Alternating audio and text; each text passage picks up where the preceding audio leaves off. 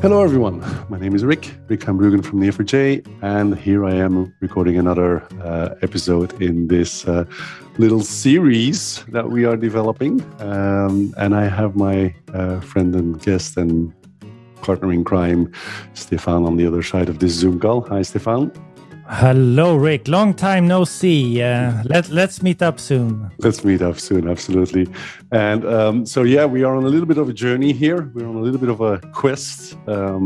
We have embarked on a little bit of a project to try and get a better handle on and share our experiences on how you build the value case for graphs and graph databases, graph analytics in our organizations. We've noticed that so many people struggle with that. And so today we're going to talk about the next part of this journey. Last episode, we talked about, finding the use case, right? How do you identify the best graph use case? And today we're going to talk about, actually building the case for that use case. Right, Stefan? Yes, it's one of my favorite topics. And one of questions that I always struggle with is, how do you actually build a case that matters, Rick? What's your opinion? Well, I think it's we've seen this so many times before, right? Graphs typically have a high sexiness factor, or how do you say that? You can say that.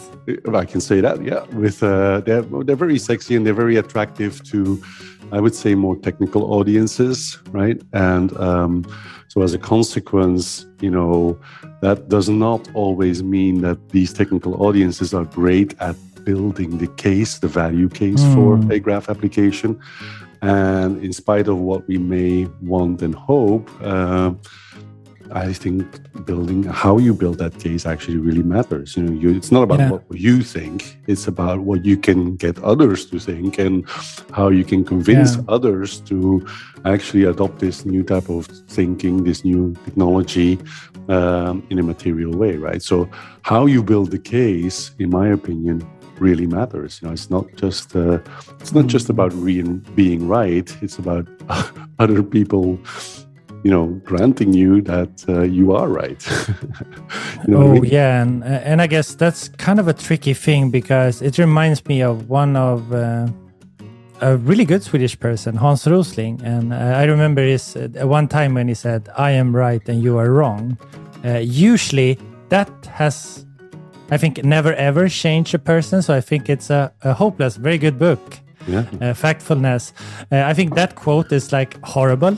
A lot of his other stuff is extremely good, but saying that the other person is wrong and you're right, this is the ultimate divide. But maybe there's another way to kind of get people on your team and start exploring this together. Do you have any kind of tip on where to start with that? Totally. I mean, obviously, I use those types of tools and techniques all the time. I've been working in a sales environment for a very long time, and there are very clear and proven techniques for this. And I don't mean that in a salesy way. I think if you're genuinely and constructively trying to build a case for a value case for a graph application or a graph use case, I think there are very, very well-documented techniques to do that. And the first one that I think I would mention is the most important one in my book is to ask a particular type of open question, right? I mean, you really don't want to be leading the client or your colleagues too much. Rather, you ask them open questions, like, why is this important? Tell me. Let's explore this together. We have this wonderful idea. We have this wonderful use case. See previous episode. So why is this wonderful? Why is this interesting? Right? And then the key thing in my book is that the first answer is never the real answer. What? Right? So and in my book, what you need to do is really ask that question over and over again. You really need to kind of peel the onion a little bit. Yeah. And in the article that we wrote about this topic, I think we gave a little bit of an example on this, right? So how you can do that and how you can actually peel the onion. For example, if you're asking the question, why is this an interesting use case, right? Yeah. Then people will say, well, because it will change the way we do things. Right. But and then why will it change things? Yeah, exactly. Right. So that's the obvious thing that you need to do. Why will it change the way we do things? Because it will enable us to follow a better process for XYZ. Right. Super cool, Rick. But why will it enable us to follow a better process? Yeah, well, I think you're kind of getting the drift here, and people should read the article that we wrote about it. But the whole point here is that you peel the onion, you keep on scratching, right? And you keep on trying to understand, why is this really material? And you drive for as specific of a reason as you can possibly get. Now, there isn't a little bit of a warning that I need to give people here. Very good warning. I don't know if anyone listening has kids, but I have 3 kids, and I almost chucked them out the window multiple times when they were asking me why. And why? I love kids. They're so good at this. They're like the best interview experts. But it's to a point. It drives you crazy. So I remember doing this. The process is simple. It's called the 5 whys actually, because usually it takes 5 whys to get to the root cause of the problem. And in my notes, doing this at the university, it says, keep asking 5 whys, blah, blah, blah. Don't always ask why, because very often that can feel like an interrogation or very pushy. Exactly. So sometimes you need to linger to make it an actual conversation, because if not, the person can feel threatened, I guess. Yeah, and I think this is very natural also. And if you're a little bit practiced in this type of a conversational technique, it's not very difficult, but you need to be a little bit careful with it. Like you said, you don't want this to be a police interrogation.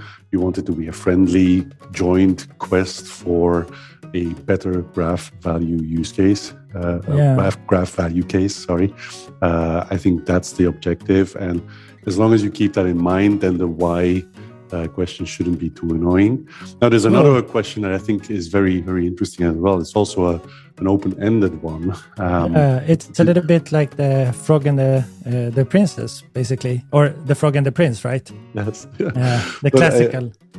So the second question that I usually ask is, how are you doing it today? You've got this suspicion of this graph use case, right? You identified that and you have a little bit of an idea of what it might do.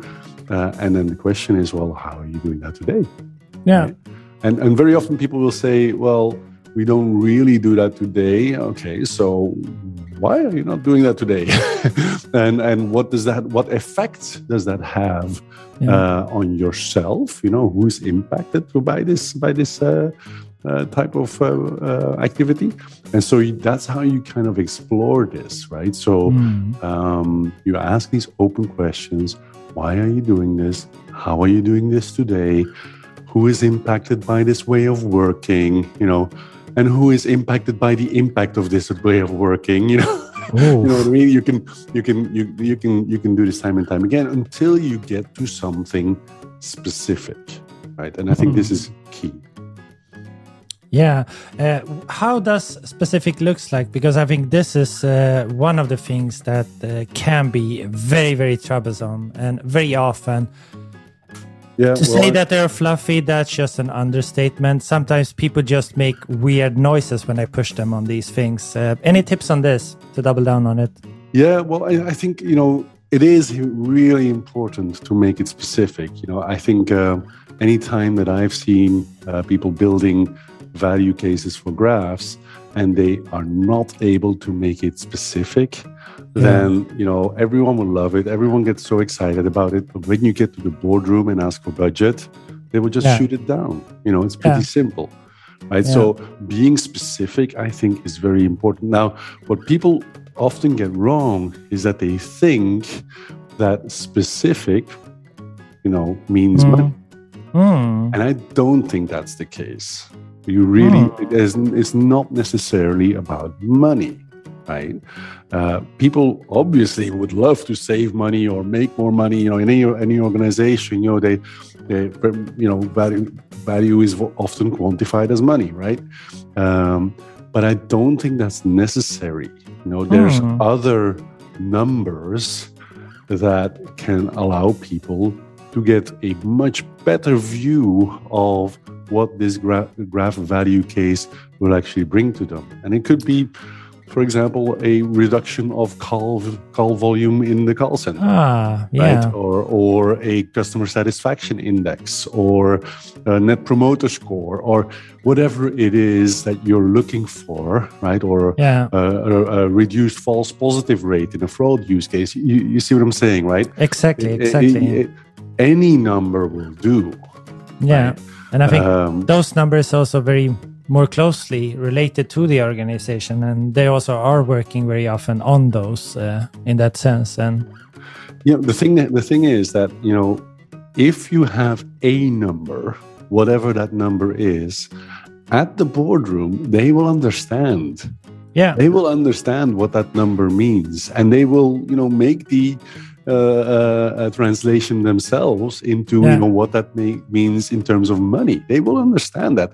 And by the way, not every business decision is based on monetary effects. It's not, right? No, it's so many others. And I think this is a very good reminder, because I think I see a lot of people, they go only for money in that sense, but sometimes time, enjoyment, and there's other things that actually produce this value. And as you say, the board will pick up this immediately. I cannot stress this enough. I don't know how many times when we have done Innovation Lab sprints, for example, we come to the first question, and then the CFO goes, stop, bring out the calculator on his phone, start to run numbers and say, so we can save actually this amount of time by implementing this solution, then meaning that we can already pay for a license on the first query. And it's like, problem is already solved. But instead of talking about how much money they will save, actually, what are the problem we solve? What's the benefit for the people, the organization? And Well, I mean, the other thing, and you will have to stop me in about 1 minute here. Yes, because I'm going to kind of make the link to something that we both care passionately about, which is prospect theory, and we can talk about this for hours. But I do think that this is part of the reason why making a specific quantitative case for graphs is so important, not just because you want to build a case and you want to present that case and all those wonderful things, but it reduces uncertainty. Yes. It reduces the perspective on uncertainty, which is what we want. If people are going to adopt graphs, they're going to be faced with this all human limitation on decision making, which is prospect theory. And if we make it quantitative, it's just going to make a world of a difference in that decision making process. So I will end my rant over there. Let's end the rant over there. And I think anyone that is interested in prospect theory, go check out Kahneman, behavioral economics, and a lot of these things. There's so many good examples. Let's write some up for the audience as well. But double down on that. I think there's so much learning, and most likely all of what we're doing is completely wrong. It feels right, but it is wrong. And I think that's the best cliffhanger for the next one, because I think we are ready to go to the boardroom for the next episode almost. Yeah, exactly. So let's wrap up this episode. Great talking to you, Stefan. And what we're going to do in the next episode, I think, is we're going to talk about how this newly built case that we've just talked about is going to get presented to the boardroom, right? So that's where we're taking this. Thank you, Stefan, and talk to you soon. Have a great day. Bye. Bye.